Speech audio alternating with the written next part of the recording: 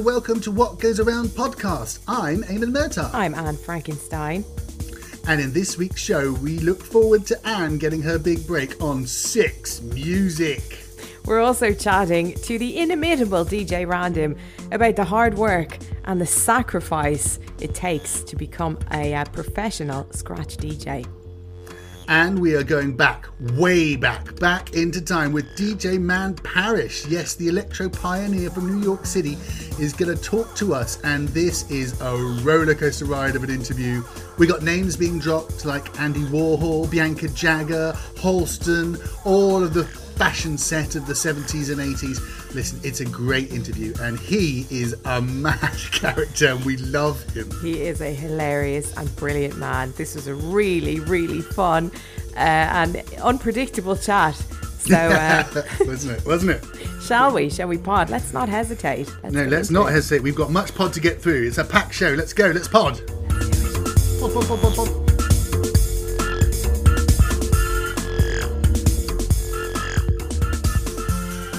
Well, ladies and gentlemen, there's only one place to start today, and that is with me saying, Anne Frankenstein. Oh my goodness, what goes around? What a setup. Well, I have some news.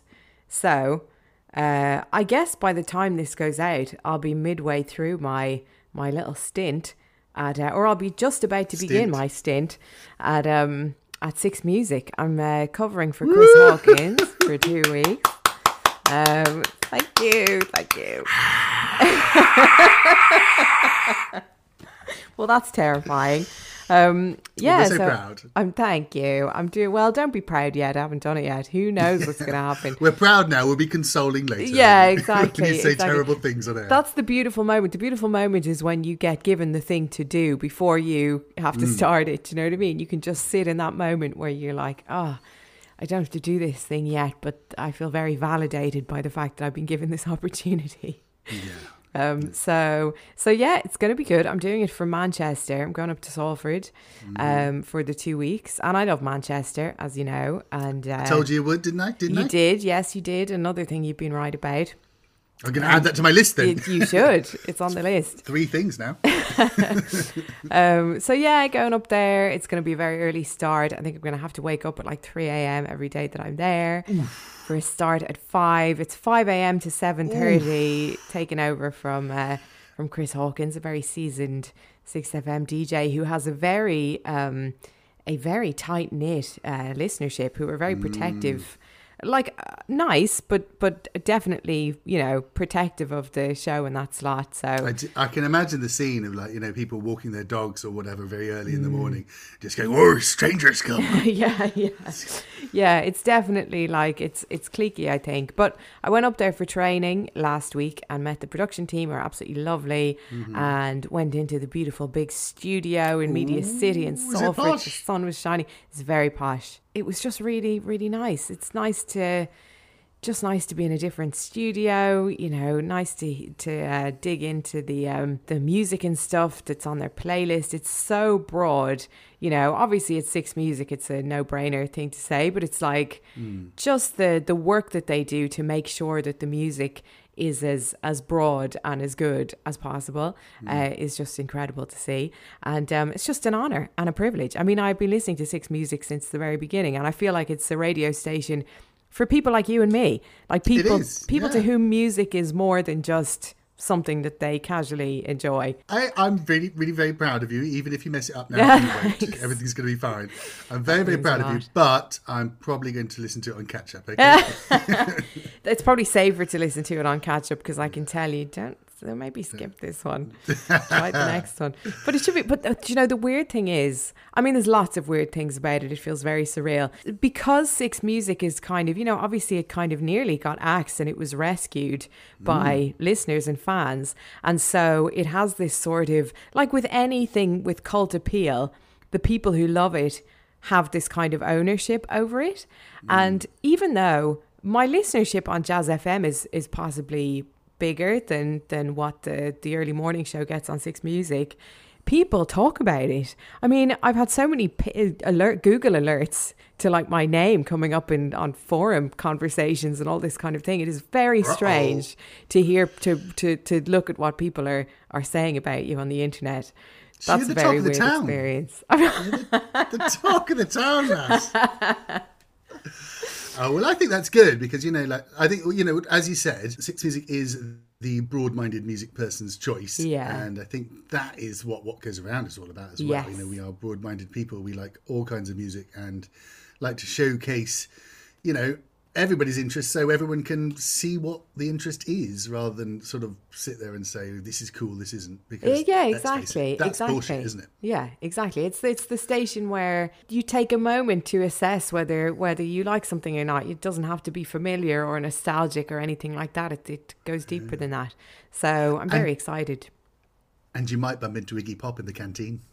I don't know if he's up in Manchester. It's a bit of a satellite up there. Who knows who I'll bump into? I've got this image of the lunchtime thing where there's a queue with there's like Tom Ravenscroft and Iggy Pop and Marianne Hobbs. And we're all fighting over the last sausage roll in the vegan section. I mean, I did see Danny Dyer coming out of Broadcast Centre when I was doing a continuity shift the other day. That was pretty exciting. I also saw Louis Theroux in the canteen once, and I knew it was him. Obviously, I recognised him, but I was able to confirm it was him because there was a Wi-Fi network called Louis' iPhone, which was available when I was sitting next to him. Well, listen, if the radio thing falls through, then a career as a private detective might come down. I am good at celebrity spotting. I do enjoy celebrities. That might be my downfall, actually. As I do a bit more high-profile radio stuff, I enjoy celebrities very much. When I was working for Sony, we had an office in Great Marlborough Street in Soho. And, that place, because there's so many casting agents and voiceover places and, it's screening cinemas. So it's just chocker full of famous people wandering around all the time. And then because we were always seeing these various famous people, we decided to get a spreadsheet and keep track of who'd seen who. But then we thought, this is a bit standard though, isn't it really? I mean, because sure, you saw Sylvester Stallone go past in a limo the other day. That's great. But what we really want to know is who are the low rent kind of crap celebrities that are still just bumping along the bottom of this particular pool? And so we started this spreadsheet. And it was the aim was, we kind of, every lunchtime we got together and said, who have you seen? And then we'd have a little rating section and some notes. And we were trying to decide who had seen the most niche celebrity possible. So a friend of mine saw Bridget Nielsen coming out of one of the things. We thought, that's quite good. She's not bad. This is pretty good. It's pretty good.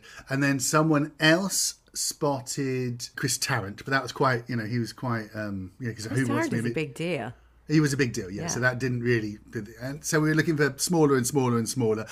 We saw the weather lady, Sean, with the wide mouth. Oh, yeah. And that was looking like it was going to be the winner because we had an end date where we were going to have a judge and everything.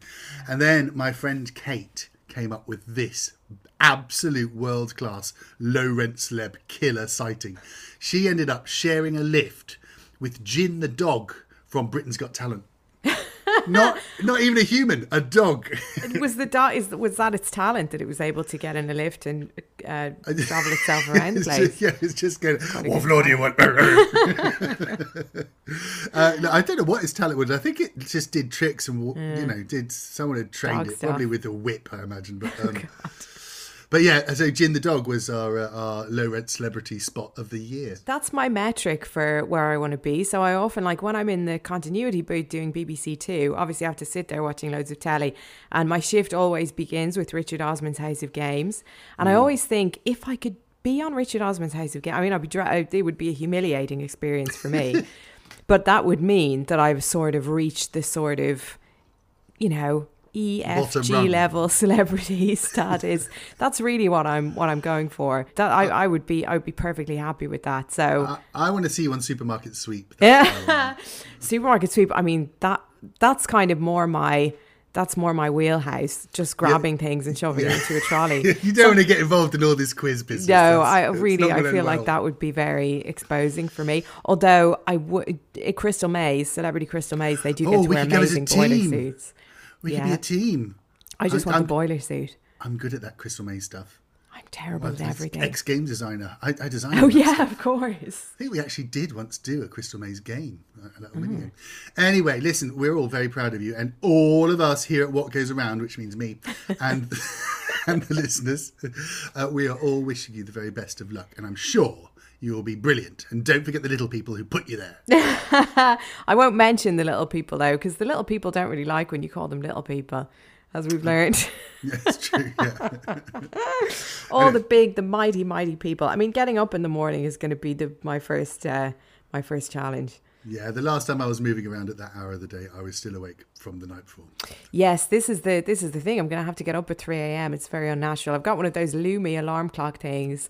If anyone has any recommendations. Now, I'm thinking maybe if I get a bit of hardcore music on the go when I wake up. Teen Idols have a track which is about 40 seconds long called Get Up and Go, which is basically just screaming. I think that might be a track to help get me out of bed. Tim might not appreciate that so much. Listen, the positive thing is that you really like going to sleep, so you'll be able to go to sleep really early, and that's. I mean, I do start falling asleep around 7 p.m, so it's kind of perfect. But yeah, you'll be fine. I guess the next time we have a proper conversation, it will all be done, and we'll have a verdict on whether or not it worked out or not. We'll have to see. Well, join me for cigars and brandy next episode, fam. Because we're going to be famous by then, or at least you are.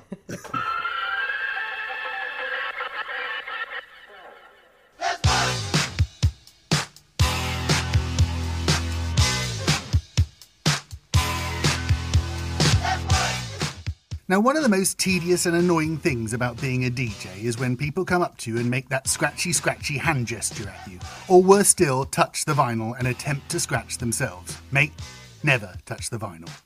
These are the same people who might mime turning a steering wheel to Lewis Hamilton in case he'd forgotten how a car works. It's particularly annoying that they assume it's an easy thing going wiki on the decks. Scratching, or turntablism, is in fact legendarily hard to do and requires years of diligent practice to get it right. Our guest today, DJ Random, a regular at DJ Championships for over 3 decades and veteran of the Wheels of Steel, also a founder member of the UK's premier scratching team, the Steel Devils, whose incredible genre-hopping sets are the stuff of legend.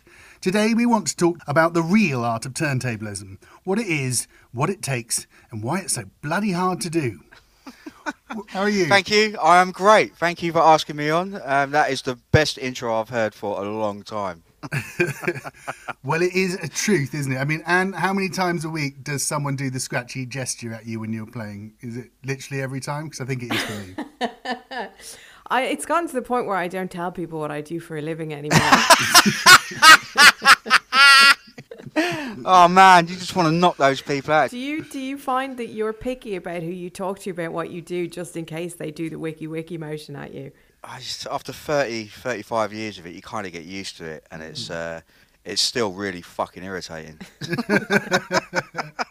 So, for those who don't know, tell us a little bit about what turntablism is and how you got into it. Okay, basically turntablism is the manipulation of vinyl using turntables to basically change whatever you're playing. You can do live remixes, you can enhance the records, you can just completely tear the records apart. It is always going to be done on turntables with records, hence the term turntablism. But I first started scratching when I was about 14. 15, so we're looking at about 1984. I was just fascinated by it. The first tune I heard that was really caught my attention was a tune called Breaking in Space. I think it was Keymatic on one of the Crucial Electros. I just sat there and thought, what the fuck is that noise? Right? And at the time, we had no internet, so it wasn't easily available to find out how it was done. So I started messing around like sort of late 84. By 85, I'd kind of pieced together what was going on by seeing like a couple of films, documentaries like Buffalo Girls, the Arena documentary, Wild Style, stuff like that. By 85, I'd got 2 turntables. The pivotal moment for me was really 1986, and I went to Capital Venture Day in Battersea Park, and I watched DJ Pogo, Cutmaster Swift, DJ Supreme, Undercover DJing. I could see up front and personal exactly how it was done, cutting breaks, scratching, and I was sold. You know, I was a graffiti writer up until that point. I just stopped bombing, The BMX got tucked away in the garage, never to be seen for about 10 years, I think. And that was it from that time on. Well, it's just downhill, really. All my money's gone on records, or just sitting at home scratching repeatedly. Mum and Dad are going fucking batshit. It's like, turn that shit off. Started doing parties, got the usual, can't you just play the record? No, fuck off. And a couple of years later, I saw the DMC competition and thought, you know what, I'm going to go and do that. I went to the Albert Hall in '88. And it was just incredible to see that sort of stuff in that environment, you know, one of Britain's premier venues, to see the world's best DJs. And that was a massive streak of arrogance come through me then, just thinking, God, you know what, I'm better than half of these people. And I said to my mate at the time, I said, you know what, I'm going to fucking be there next year. And '89 I entered and won my first heat straight away. I was then a DMC champion, had the jacket. Yeah, I've just done it ever since then. And to, you know, be here now, 35 years down the line, it's just, you know, incredible. I never dreamt that I'd be doing that. Most people would just call it a waste of fucking time, money, life. But, you know, for hip-hop and turntablism, which as far as I'm concerned are intrinsically linked, then I'm still here. This is what I do, and it's probably what I'm going to do until I die. I tell you what I really like is that like the two things that link rather weirdly is that if you're DMC champion, you get the jacket. The only other place I know that happens is when you win the golf. Do you know what? You are the first person that I've spoken to, like outsiders, that's clocked it. I spoke to DJ Pogo and Swift, who are very good friends of mine, and they said that the idea for the jacket came from the golf. Really? They said, yeah. 100. You can ask 100%, right? One of the only reasons I entered that competition was for the fucking coat. I was going to ask, so you obviously got into it right at the beginning of when this whole culture was infiltrating the UK. Yeah. And then it was 1990 by the time that you were, you know, got into the finals of the DMC championships. How did the culture change? I would say by about 88, it was starting to be a thing. So from that time on, it started to get, you know, people were like, oh, you know, it's not just a hip hop thing, because we were taking it, you know, beyond, you know, cutting breaks where we were doing some crazy shit. The technical scratch patterns were starting to be created, like people like Cash Money and stuff, and Spin Bad with the transformer technique. You know, that just elevated everything. Beat juggling was starting to be acknowledged for people like Cutmaster Swift and Steve D. And then when the house exploded on the scene, right, people didn't want hip hop in the clubs no more. Right, things started to get a bit quiet. So from about 91 till about 94, 95, it was kind of quiet. But in the background, massive technical, you know, advances were being made with equipment and DJ skills.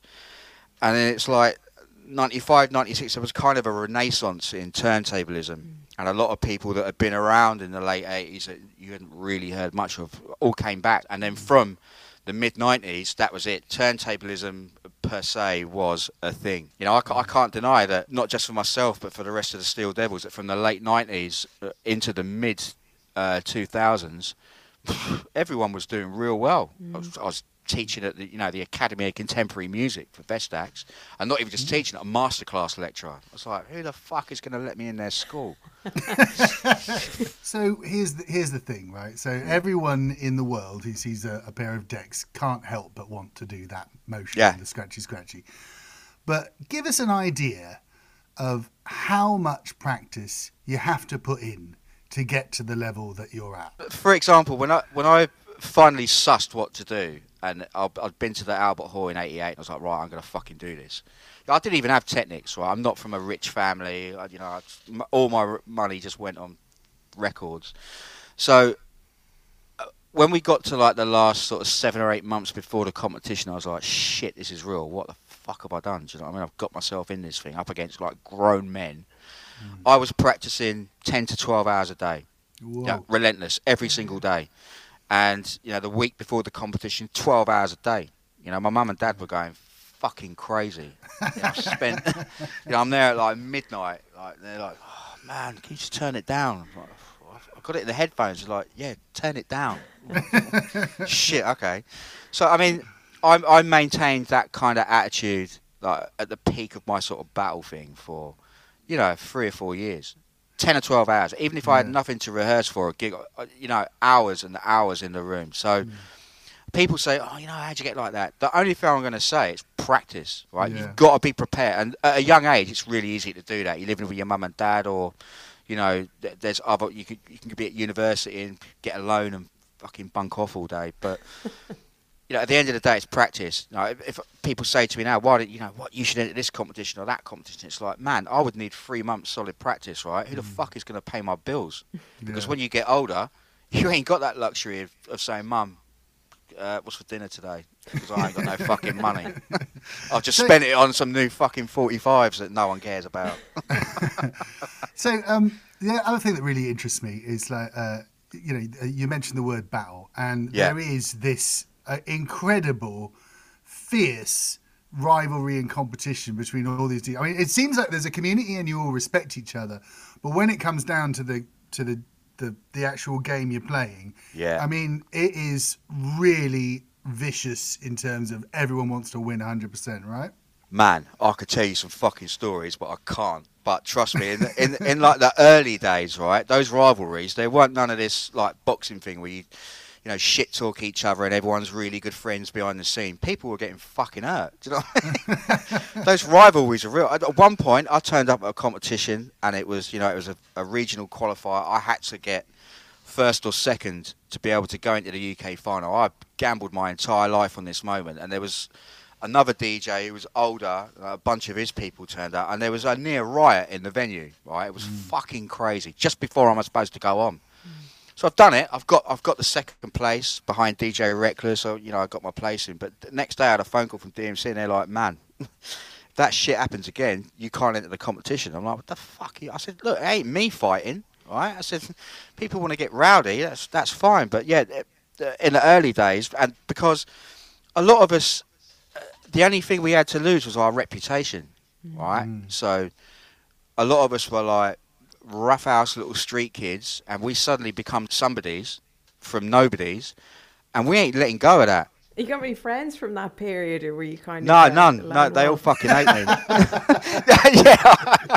But all of my friends that I've got now, they've been with me for 30 years. But it's funny, like over the last sort of 10, 20 years where I'd see people that I'd battled, or, you know, at the time it was intense competition, but now it's really good now. We talk about it and laugh. You mentioned the technology moved on a lot as well. I mean, I definitely found that as a DJ.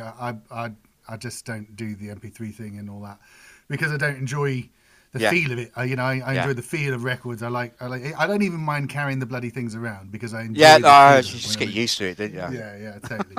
But so much has changed now, and when I now watch videos on YouTube of DJs today, this is something more akin to production now with these mixers where they're instantly queuing stuff. They're not changing the records. It's all Serato and Tractor and that. Yeah. How do you feel about that sort of stuff? When it first come out, I was like, man, what the fuck is this shit? Dude's got a calculator in front of him. Like, fucking, what are you, a DJ or a fucking accountant? When I started to see the possibilities of it, you know, I'm game for it, right? You know, things evolve. We can't just be sitting there saying I'm the best DJ in the world because my apex skill is just mixing 2 records together. It's like, fuck off, man, just shut up. But there is, I think at the moment we're still finding our feet with that technology. And when you said it's almost like production, I think for turntablists that was the next logical step, you know, for me personally, it's to try and incorporate production in your end product. And a lot of that's being done now, but I think in battles there's a massive reliance on just hitting that button rather than changing the record or, you know, queuing it up. I mean, I don't think they're massive skills now, but I think what it's done is to leave a lot of catch-up where people are just, they're seeing a video of some guy with the same equipment and they're going to do the same thing, and it's like, I'm going to do it better. For me, it ain't about doing the same thing as someone but better. It's about doing what you do, which is nothing like the next guy. Do you know what I mean? For me, the words of the immortal Cash Money are originality will prevail. And that is, for me, the biggest thing. Be an innovator, not a follower. That's bullshit. I'm curious about that. Like, what kind of style started to emerge when you were in your bedroom practicing for 10, 12 hours a day? Like, what became your sort of unique shtick? In the early days of entering DMC, it was because it was a mixing competition, right? And people were starting to have this argument saying, "Oh, everyone's doing scratching, it's not DJing." And I wanted to marry the two together. I wanted to be able to say, "Look, I can mix, but this is what else I can do." So it was like mixing started to be hybrid style. Like instead of a long running mix, I would be cutting the beats to sound like that beat, and then with one hand I could bring the other record in. I mean, my scratching techniques, I started to get a bit ahead of the game, because when you're standing around for 10 hours in your room, sometimes you get a bit bored and you start thinking of stupid shit, like just messing around, or your mates, and it's like, "Whoa, what's this?" And then something comes up where you're like, "Whoa, hang on a minute." And the room goes quiet, everyone's like, "Shit." You do it again, there's your technique. And you know that technique's just been bored. No one else is doing it. And when you pull that out in front of people, with me, a lot of the time it just goes above their heads because it's so weird or so different. But it's that for me is really the beauty, and the thing you need to do is just stand head and shoulders above and beyond, rather than just constantly chasing the dude in front, so that one day you can finally overtake him. How have you overtook him? By just doing the same shit but cleaner. It's not really what it's about for me. It's been lovely to talk to you, and thanks very much for telling us all about it and about. That's all right. Thank you for asking me on. So what's next? You've got this digital project for yourself, and I presume you're still working with the Steel Devils. Yeah. What have you got in the pipeline for yourself, and where can we catch your mixes and stuff?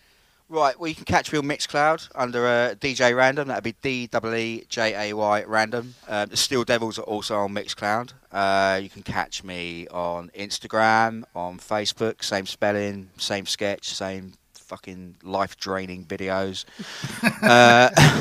Well, lovely to speak to you, as I said, and thanks ever so much for talking to us today.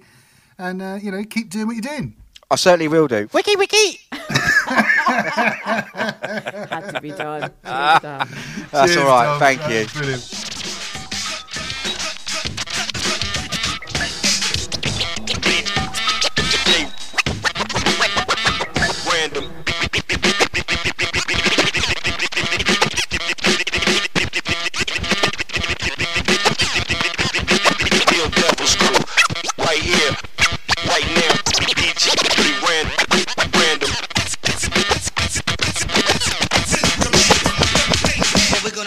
What we're gonna do right here is go back. Way back into time.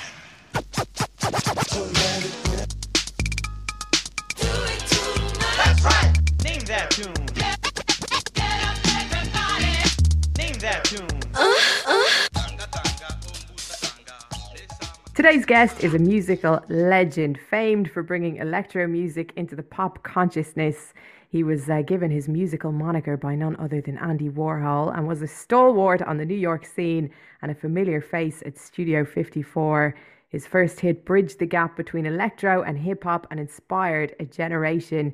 He reached number 4 in the UK charts with a timelessly sexy banger in celebration of the male stripper.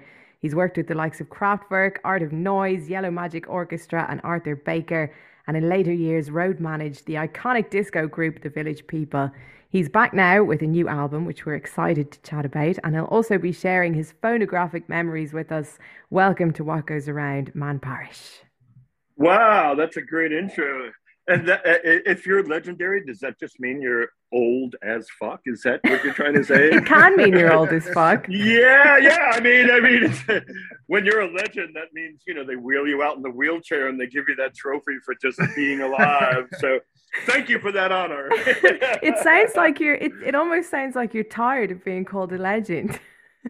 Oh, no. I'll tell you a funny story.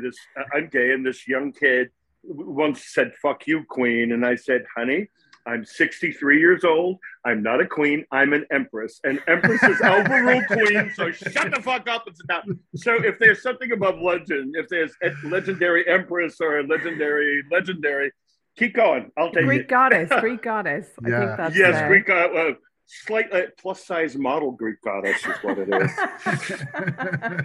Aren't the Greeks supposed to be voluptuous and round? Well, I'm right there. So, yeah, I'll take over plus-size model Greek goddess. I'll take.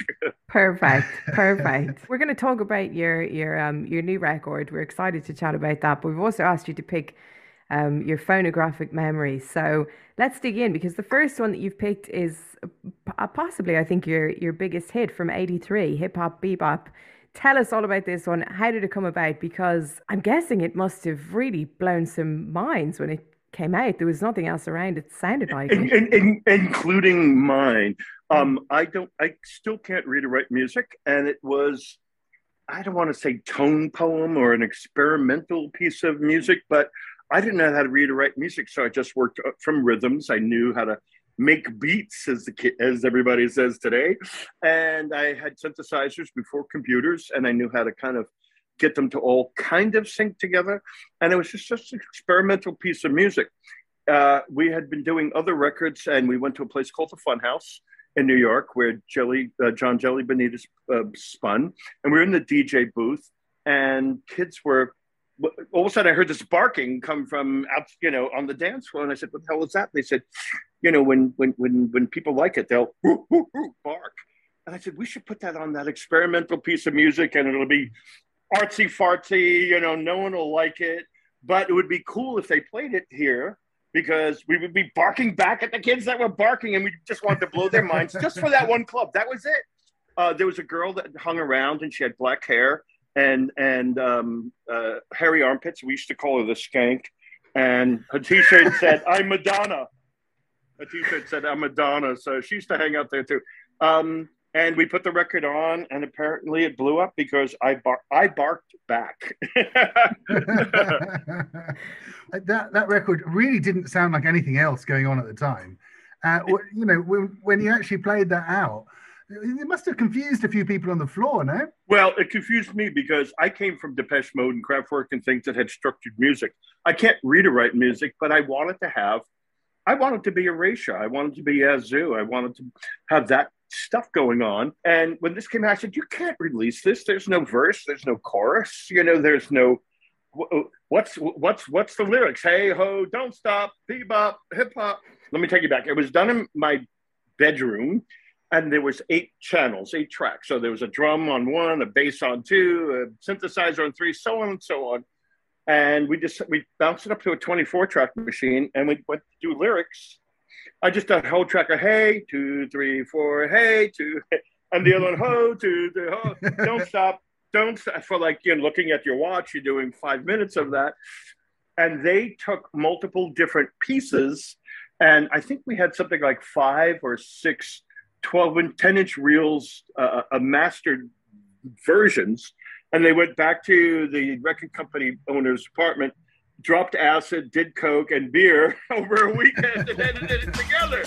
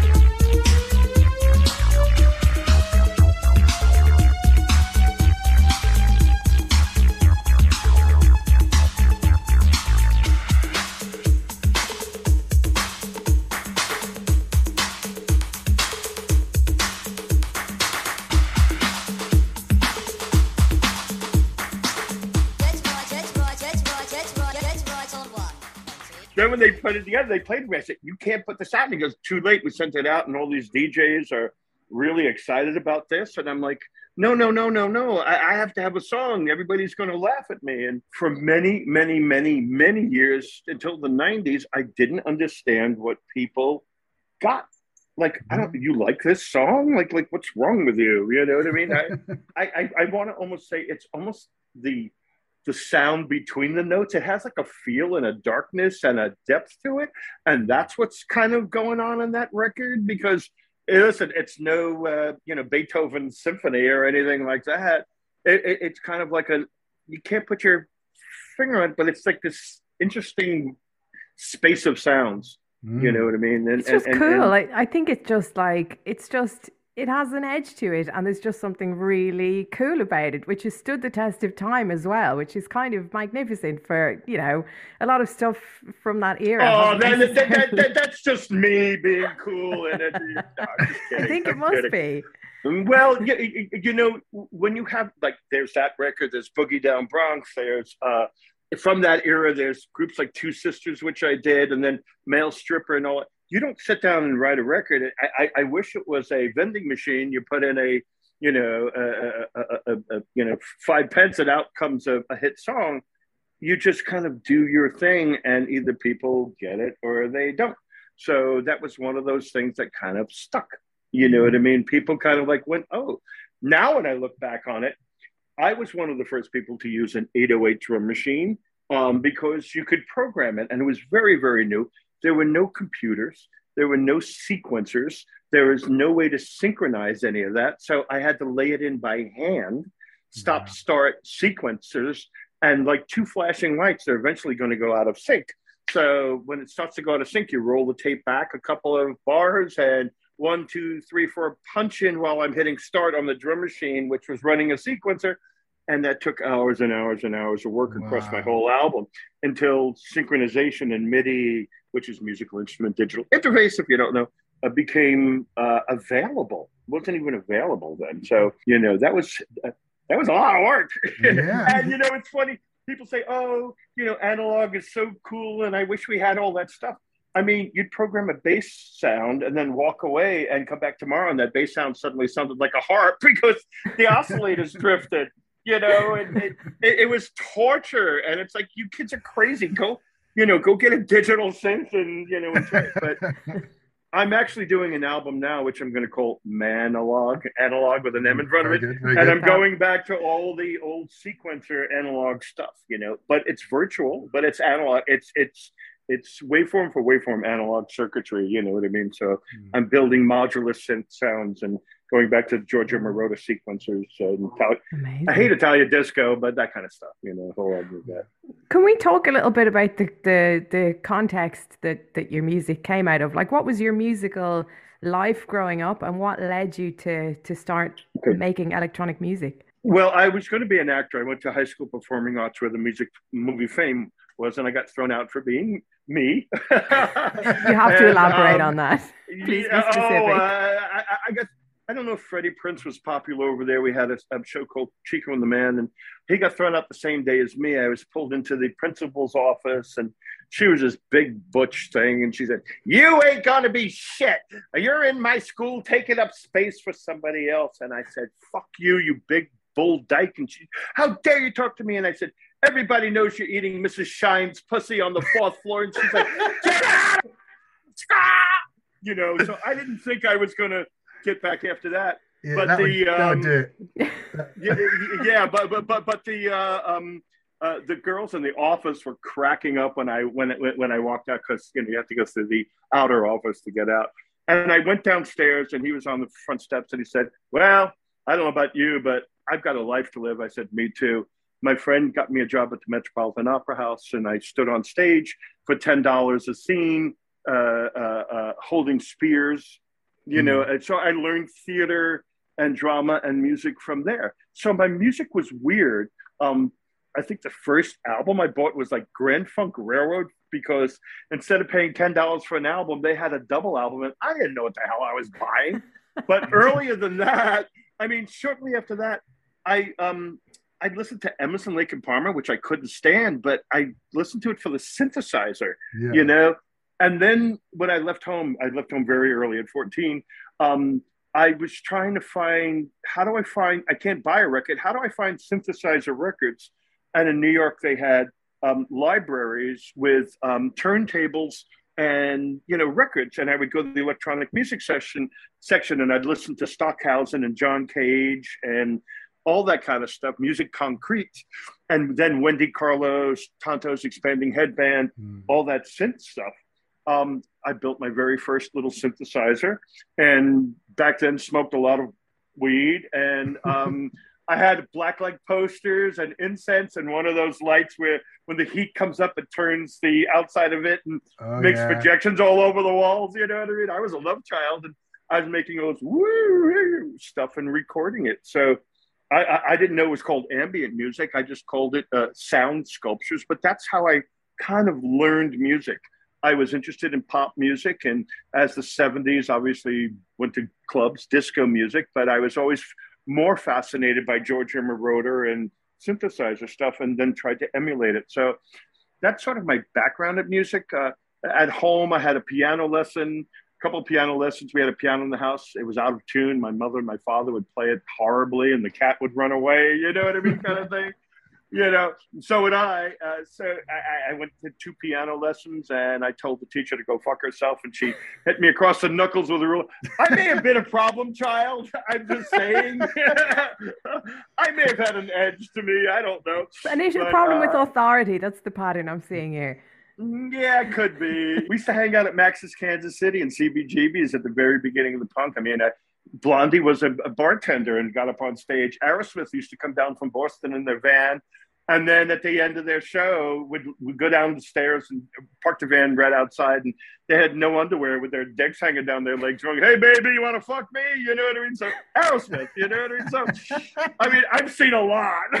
Yeah. You know, yeah, we saw Ramones and Talking Heads. So I came out of a rock and roll thing. Of course, I was a Bowie fan, and worked with my friend Cherry Vanilla, and she worked with him. And then later on, ironically, I was managed by Tony DeFries, his manager, and I went to Bowie's house before that and snooped through his underwear drawers and all that kind of stuff. So I was glam, I was punk, I was rock and roll and electronic. So, you know, I was the only guy in New York that had a synthesizer and a studio that would charge you $10 or $25 or $50. So the world, Klaus Nomi and all these other groups came to me to record. Amazing. You know? It's interesting as well that because you obviously went and I mean, you go to the library to listen to this stuff. That's kind of an interesting. Well, there was no internet, but there was exactly. no iTunes and no Spotify. That was the Spotify. I'm talking about 1974.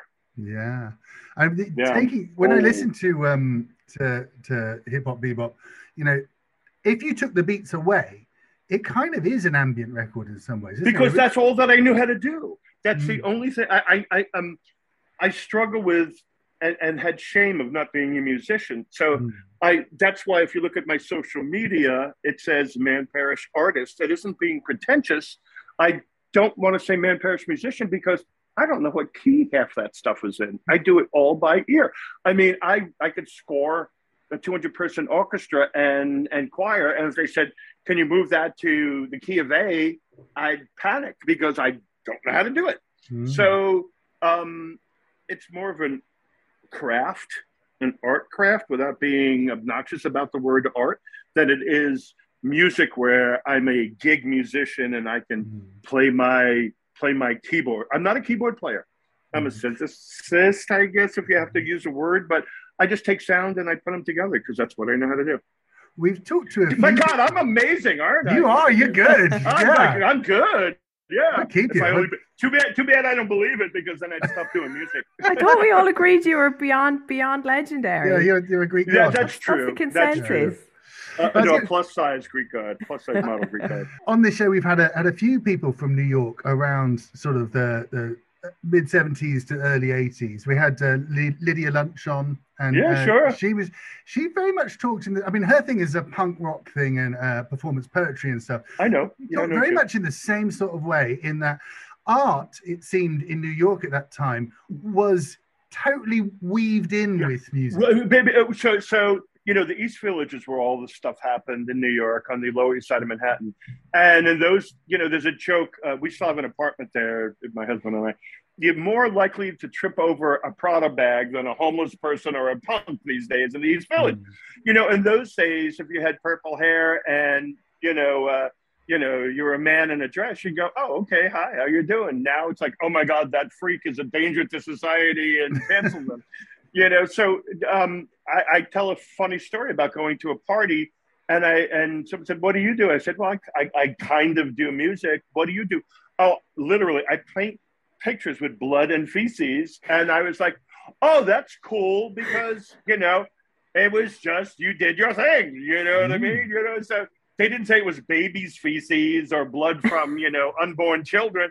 But it was like, okay, you're a freak and you do stuff too. That's cool as long as you're creative. You know what I mean? You didn't care what you did as long as you kind of did something. You weren't just wasting time. And there was a group of us. Keith Haring was a friend. You know what I mean? And we hung out with Andy Warhol. We'd see in, Studio 54. I remember going back to the designer Halston's house, and I'm sitting there, and Bianca Jagger's on one side. Next to her is Truman Capote. On the other side is my friend Linda. And the other side of that is, like Halston. And I could drop names like, like crazy. But it was like they were just creative people hanging out. It wasn't special. It was just New York. You're either in rock and roll, disco, jazz, or basically that was it. So if you hung out with your group, it was small. There weren't many clubs. You ran into the same people all the time. If I went to CBGB's, I'd see Lydia Lunch or David Byrne or somebody like that. They were just there. I was just going to say, I mean, when we spoke to Lydia Lunch and we spoke to Adele Berthet about this as well, and like, I'm curious to ask the same question of you that we asked them, which is, like, do you get tired? People romanticize that era of New York so much. I mean, it's such a small period of time, but people just talk about it and reflect on it. It was highly productive, and it was okay to be creative. It wasn't like you're wasting time. You're not part of society. Where's your corporate job and your 401k and your retirement account? It wasn't about that. It's what can you do creatively that's interesting, because now you're an interesting person. So it wasn't one or two or fake Beyoncés who wouldn't know the key of C like me. Well, I'm sorry, but it's true. You know what I mean? I mean, those are manufactured people, which is fine. She doesn't know how to sing and she's got something, but she has a team behind her. Take that person and put them in the studio alone and walk out, and she's not going to write music and all that kind of stuff that other people do. Back then, I lived in a loft space with no heat, and I swept floors of an art gallery, and we showered with cold water, and I slept on a shipping pallet with a mattress that I found in the street. My God, it probably had, rats pissing on it for all I know. but yeah, and I had no money, and I would ask a friend, can I quote unquote borrow $5? They knew they weren't getting it back, and I would get peanut butter and a can of soup and live on that white bread for a week. But I was being creative. I was drawing, I was painting, I was writing music. I was involved with other projects because everybody was like that I knew. There was a whole subset of people. So people romanticize about it because it's unlike today. I love being online. I mean, I'm buying my new virtual reality gaming computer so I could fly Flight Simulator through Kabul. You know what I mean? I mean, in photorealism. So, but being on, a lot of kids online are cool, and I like that they're gaming, but it's different. We didn't have internet. We didn't have cell phones, so we had to socially act. If you wanted to go out, you went to a club and you hung out with your friends for 4 hours and you talked and you said, why don't you come to my place? I'm doing something. Maybe you can help me with it. I need extra help, So they romanticize about it because there was a tight personal, literal connection to people. You know what I mean? Not that I don't have it now, but it was, in 3D in front of your face. Now, I'm not sad that it's not here anymore, and I'm not one of these, back in the old days, kiddies, we used to actually call each other on the phone, we had to see each other. I'm not about that, I'm a techno freak, a first user of technology, but they romanticize about it because it was very social, and it was very fluid, and it was very creative. It's very interesting that you seem to get this mix of people as well, and certainly Studio 54. I hear a lot of tales about people. I remember Donald Trump coming in, and everybody goes, there's a fabulous picture of Divine looking over her. Yes, I've seen that. That's fabulous. Right, I was supposed to do right after that. She died, and I was supposed to do music with her. But I remember him walking in and seeing that. It's like, you know.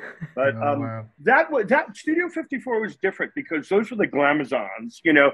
They were there. We didn't have social media then. They were the beginnings of social media. You're here because you're fabulous.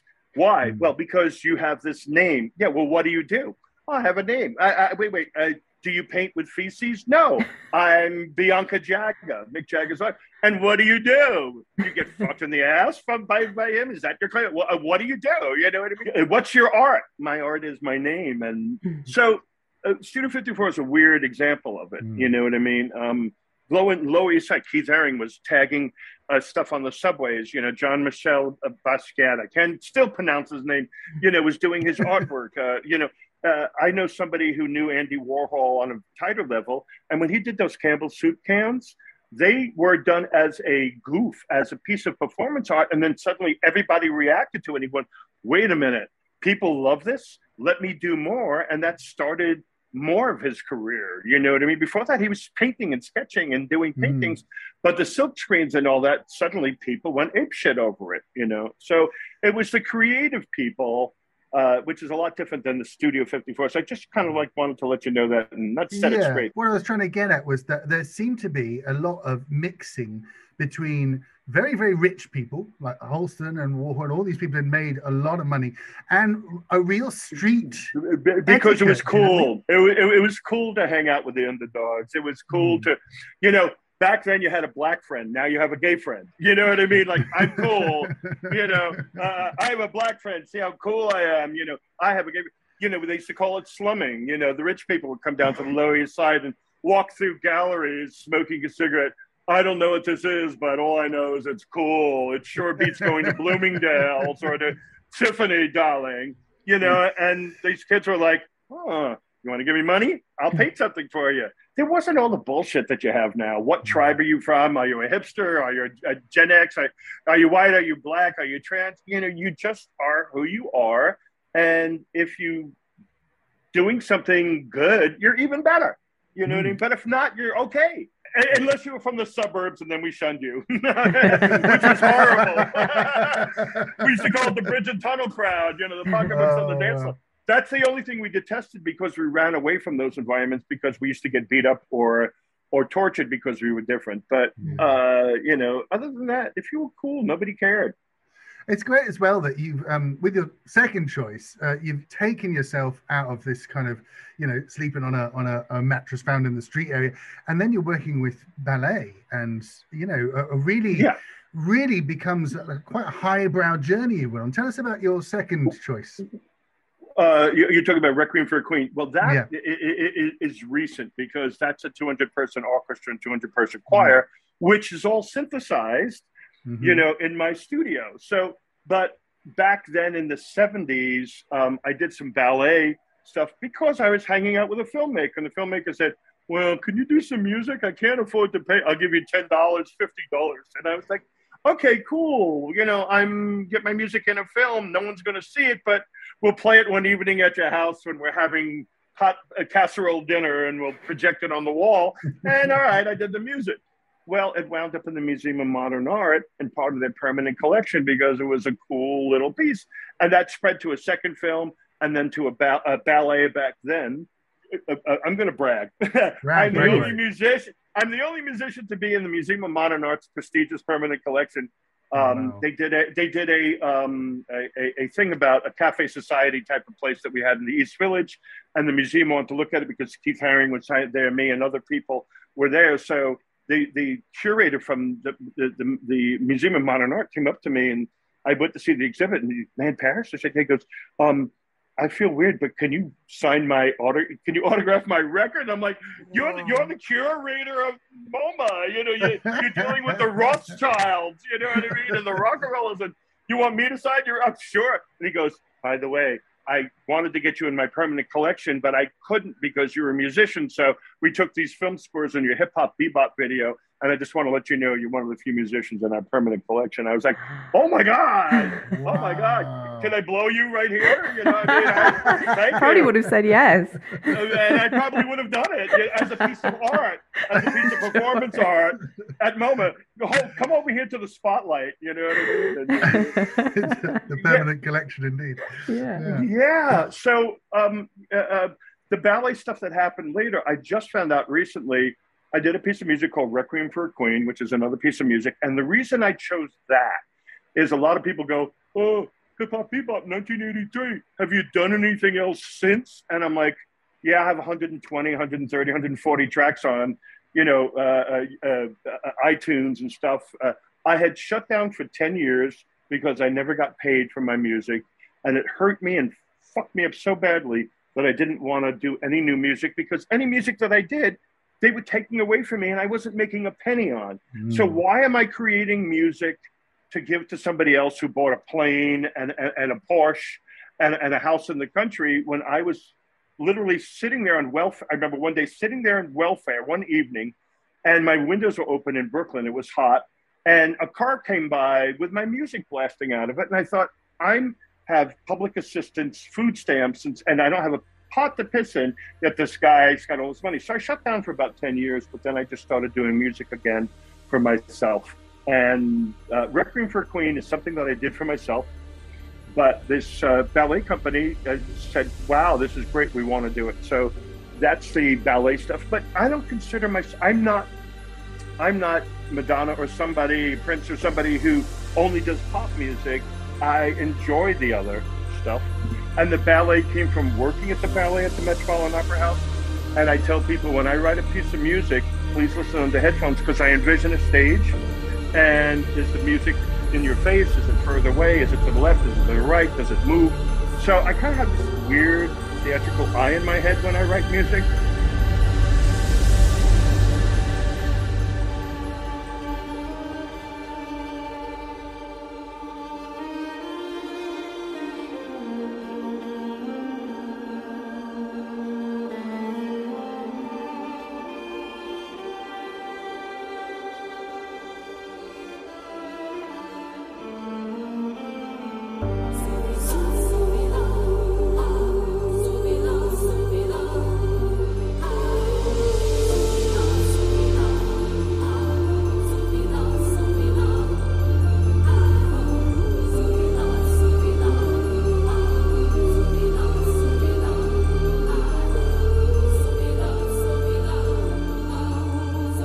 I'm a drama queen, okay? Let's put it that way. There's got to be drama, otherwise I'm not interested. So Requiem for a Queen is basically like that. And, hopefully they'll play it at my funeral when I finally croak, I want everybody to cry and listen to my music.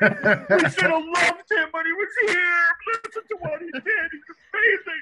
How do we let this go by? Listen, me and Anne are going to show up at your funeral, head to toe in black, veils, the whole works. Weeping. No, I want you to wear the blue veil, like in The Fifth Element, the tall, I roller skates or a Segway, so you float in and people can't understand while you're not moving. You're just floating in.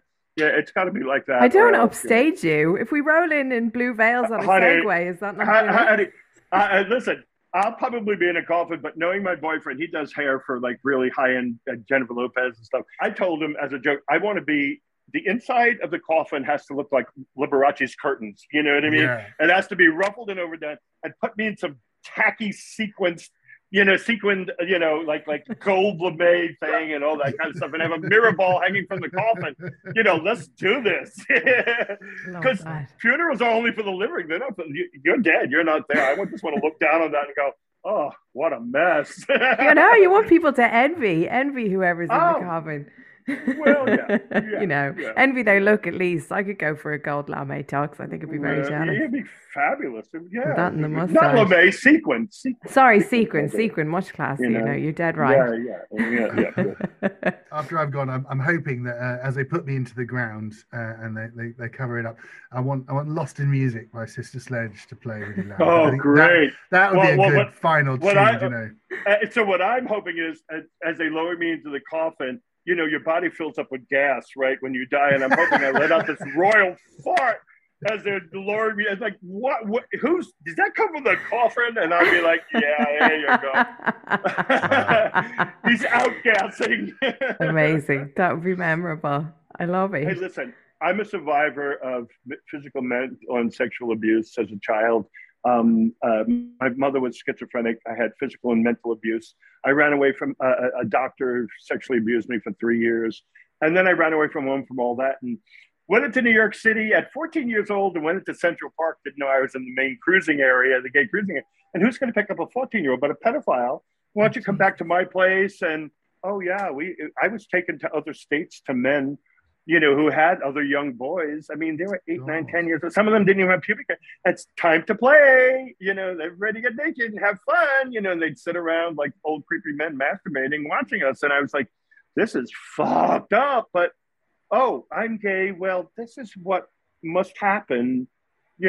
This is older men take care of younger gay boys until they're ready to get on their own. And it's normal for a 40, 30, 40, 50-year-old man to have a 14-year-old boyfriend. It's just normal because that's what I was told is normal. Wow, so geez. I have more issues than Reader's Digest, but I'm in therapy and it's working it out, and I think that's driven a lot lot of my music. I was going to say, has your music been informed by those awful experiences? Yeah. Would you say it's like a catharsis for you, or do you put all those feelings into your music? I know if I don't do music, I get not whack. I get anxiety. I mean, I may seem like Mr. Cool sometimes, but I up until recently, 3 years ago, I had debilitating panic attacks because I was dealing with all this stuff and suppressing it, and I didn't remember most of it until one day a friend of mine called me and she said, I was sexually abused, and that night I had a dream, and a lot of the stuff came back, and I went, wait a minute. I was with that guy who took me around to different states in the U.S. We would drive for 6-10 hours to go to other men's house. And he used to get that. In those days, porn would come in a brown envelope so you couldn't see through it. And they all had young men, old men and young boys in it. And I'm like, I'm putting this together going, oh my God, he was a pedophile. And I was part of this pedophile ring. And here's what's even more fucked up is I put the story up on YouTube, Man Parish Stories, STORIS. And I talked about being a male prostitute for 6 months, which was hysterical because I was like a therapist and I felt bad for these guys. And, I remember one guy said how much. I said $20 from a bar. He took me home and gave me like $50 or $60. And I'm counting the money and I went back and I knocked on his door and said, excuse me, sir, but you gave me too much money. And he said, you're not going to survive out there. Let me get you into an agency. So that lasted about 6 months. But looking back on this stuff, I mean, it was, if you know a 14-year-old kid or if you have one or if you have family or you can remember yourself, I was out in the world with nobody. And I was gullible, young, stupid, young, dumb, and full of gum. Probably quite precocious as well, because when you're 14, you probably, you kind of think you're grown up and that you know the world. No, it wasn't that. It was survival. It was definitely, I couldn't stay being at home because I was my mother tied me to a radiator and turned up the steam, because she was mentally ill. Well, through therapy, I realized she was mentally ill. She was schizophrenic and she wanted me to be perfect and she would do anything for me to be perfect. So I'm using that as a way to go, well, okay, if you're mentally ill and you want your kid to be perfect, you're probably going to beat him until he's perfect. It's not my fault. I didn't do anything wrong. But precocious, they used to call it, now they call it ADHD. They used to call it hyperactive in those days. And thank God they didn't drug me. They didn't have the drugs because I wouldn't have been able to do the music that I do and the craft that I do. I'm a Man Parish artist, I'm a Man Parish musician. And I once wanted to take those pills, and thank God I had a great therapist. And he said, I know your music. I know who you are. I'm like, oh, okay, thank you. And he said, if I give you this stuff, it will dumb you down. You don't want to take Prozac or Paxil or whatever these, anxiety drugs, right? He said, it's going to dull you down. And would we give Beethoven, medicine because he's got anxiety? No, chop your ear off and keep painting, baby. You know what I mean? Because you're creating good stuff. So, What's great to see, though, and considering all of the things you've been through, is you've still got incredible joie de vivre and you're still enjoying making that music and this new album. Yeah, no longer Queen, Empress, Dowager Empress. I had to go through all this. I had to go through different husbands and conquering nations, and then I'm sitting up there in the Forbidden City, you know, with a couple of chopsticks in my head and bee-stung tiny little lips with white pancake, and that's right. I mean, we're listening through the new album. I mean, for me personally, like I still play Male Stripper on a regular basis, and oh my God, you poor thing! No, it's such a banger. You need therapy. You need therapy. What's great is younger kids, they don't know what the heck is coming their way. Do you know what I mean? And then suddenly it's like bum for a buck, you know, all this sort of stuff. Well, you kind of have to. It was different culturally where you were than where we were, right? We had done the free and open sex and all that kind of stuff. England was still a little tight. It was shocking. We were like blown away. Exactly. First time I ever heard of a male stripper. I know. And we were on the BBC. We did Top of the Pops, and they said no shenanigans. And when they lifted their shirt, I mean, the country exploded. The phones rang. And we were banned, and as you know, back then, if you were banned, like Sex Pistols or something, you went to number 1 or 4 or whatever it wound up. And now you were legends, you know what I mean? So for us, that was just like, I was a male prostitute and a stripper and all that kind of stuff, you know? So it was like, but so were my friends. You know, so what's the big deal, England? You know what I mean? It's a male stripper. Come on, get with it. Wake up. With the new album, we all squat the pee. With this new album, you've gone back and looked at that track again and given it this like sort of very modern high energy feel. I'll tell you what. So I was embarrassed with Male Stripper when it first came out. I was doing records for Paul and Mickey Zone, and they used to have a group called The Fast in the U.S. and in New York, and played at Max's Kansas City, like this very fun pop upbeat, you know, garage band, and it was great. I loved, out of all the bands, I loved it. Then later on, I lost my loft because a record deal and all whatever, and I moved back to Brooklyn, and Paul lived in the neighborhood at his mother's house, and hey, Manny, you remember me and Paul from the past? Oh yeah, hi. I love your music. We have a group called Man to Man, MAN, number 2, MAN, and we'd like you to be part of it and do music. And I went, okay, great. And I think I made $50. I got $50 to buy a $25 or $30 reel of tape, and the extra $20 at that time was probably for a pack of cigarettes, a couple of cigarettes, and get through it. And we did the record, and I remember doing vocals, and they did "Strip for Me, Babe, Strip for You," and I'm rolling my eyes around, going, holy shit, please don't put my name on this. You know what I mean? I mean, people are I mean, this is so fucking cheesy. You know what I mean? But they had the lyrics, and, you know, I came up with, you know, and I basically sat there and did most of it, and they did the vocals, and it went away.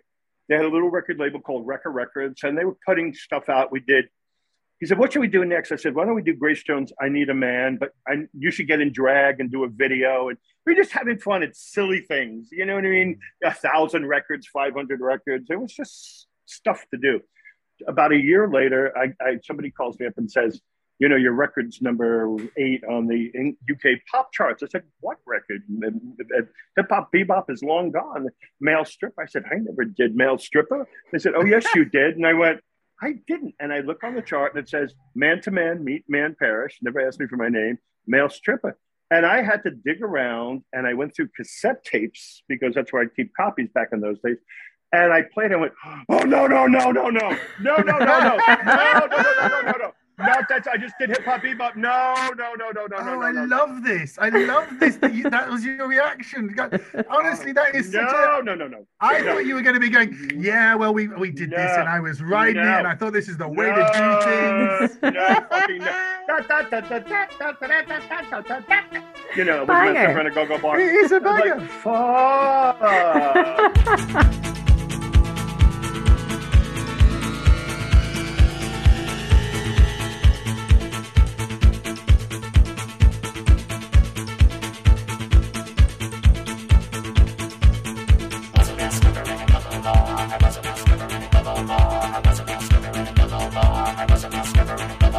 Ladies' night at Donna's, working after hours, nipples on my chest, never got a night's rest.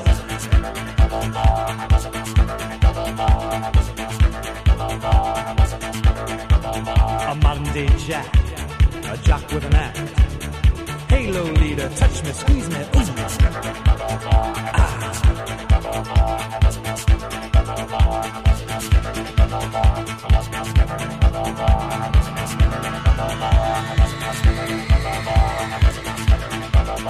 Built like a truck, I'd bump for a buck.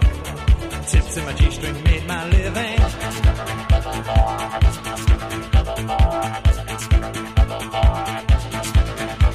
In hot cop drag, in Leatherman stag, dressed to tease him, stripped to sleaze him.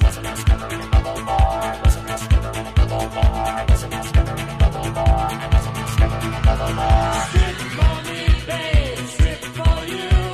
Strip for me, 'cause I want you to. Strip for me, babe, strip for you. Strip for me, 'cause I want you to.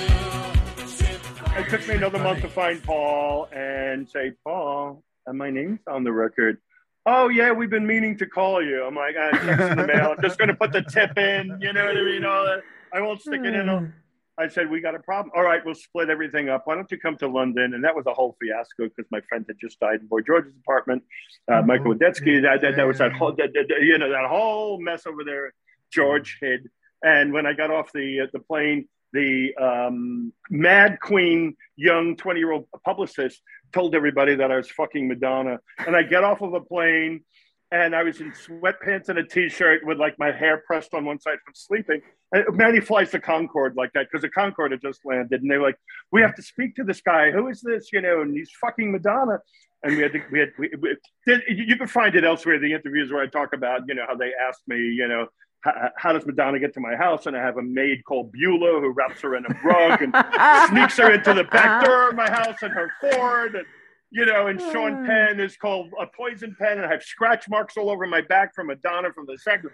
And we spent all week running around London, eating for free because we had always booked it out. We had no money. I was staying in Earl's Court at like some cheap little place where you had to put 5 pence in the wall to get the heat to come on for like 2 hours or something like that. And here I am all over the front cover of the papers. In fact, I remember sitting on the tube and somebody had News of the World. And right on the front page, it said, Madonna longs for my baby. And there was a picture of me on the bottom. I carried on for a week. And then we had to have another news thing where I was caught cheating because I said, this has to stop. I'm going to get sued.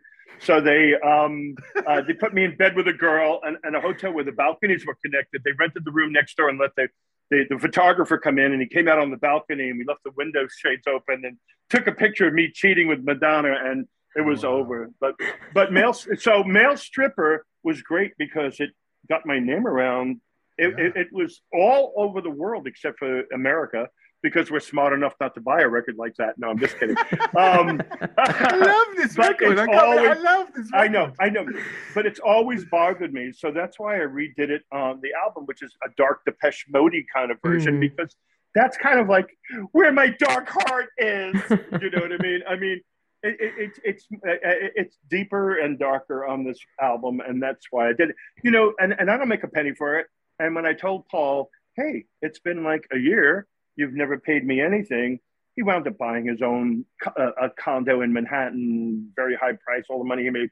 And I said, Paul, this is not fair. Please don't make me get a lawyer. So he took my name off of it. If you look at the new versions, it just says Man to Man. It doesn't say Man Fair. So he wiped me off of there. Am I a bitter queen? Yes, I'm a bitter queen right now because I did all this work for free and he made all the money.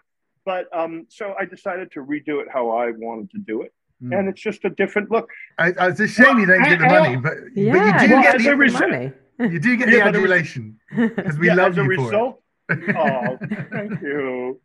I wish we could have little hearts going up on the screen right now. No, really. Thank you. Listen, it's the fact that people like you come to me and ask me for interviews that's worth any amount of money. You know what I mean? At least somebody's listening, and this is how I get paid. But by somebody doing an interview or somebody saying, hey, I like your song, the money's great. The money would have gone, but this stays here, and this is important to me. And because of Male Stripper, I finally learned that there's also a business side of music, and I hope if anybody's listening, you do the creative side, and if you don't have somebody you could trust, a wife, a husband, a manager, and even that has to be careful. You have to learn about the music business, and it's not that hard. But so because of that, I've got all the rights to all my music back, and I'm finally releasing my own music and putting my own stuff out. So I've learned the business side of it. That is a glorious place to finish up on, I think. Thank you so much for talking to us at What Goes Around. Thank you. Whatever you say, I will love that record to the day I die. And I wish you all the success of the new album. Listen, opinions are like assholes. Everybody has one. Thank you for showing us yours. Very diplomatic. I'm a lady. Oh, man, Parish. What an absolute joy to speak to you. Thank you so much. Thank you.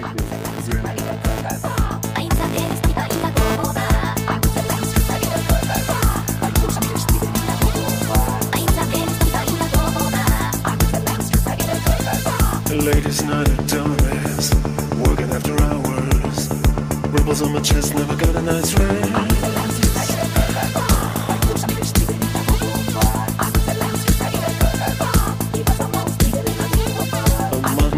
Jack, a jug with an act. Hey, little leader, touch me, squeeze me.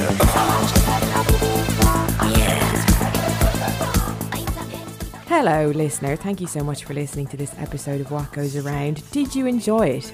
We really hope you did. We work hard at this podcast to make it an enjoyable listen for people like you who love music the way that we do. If you have friends who love music as well, one brilliant thing you could do for us would be to tell your friend about What Goes Around podcast, friend or friends. If they're a music lover too and you think they might enjoy this pod, just pass the name on to them, let them know, share the word on Twitter, on Facebook, spread the love around, because really that would mean a lot to us to get the word out there, to get other people listening and enjoying the podcast as much as you hopefully did. If you want to send us an email, whatgoespod@gmail.com. We are whatgoespod on all social media platforms if you want to check us out there, and we will catch you next time for the next episode.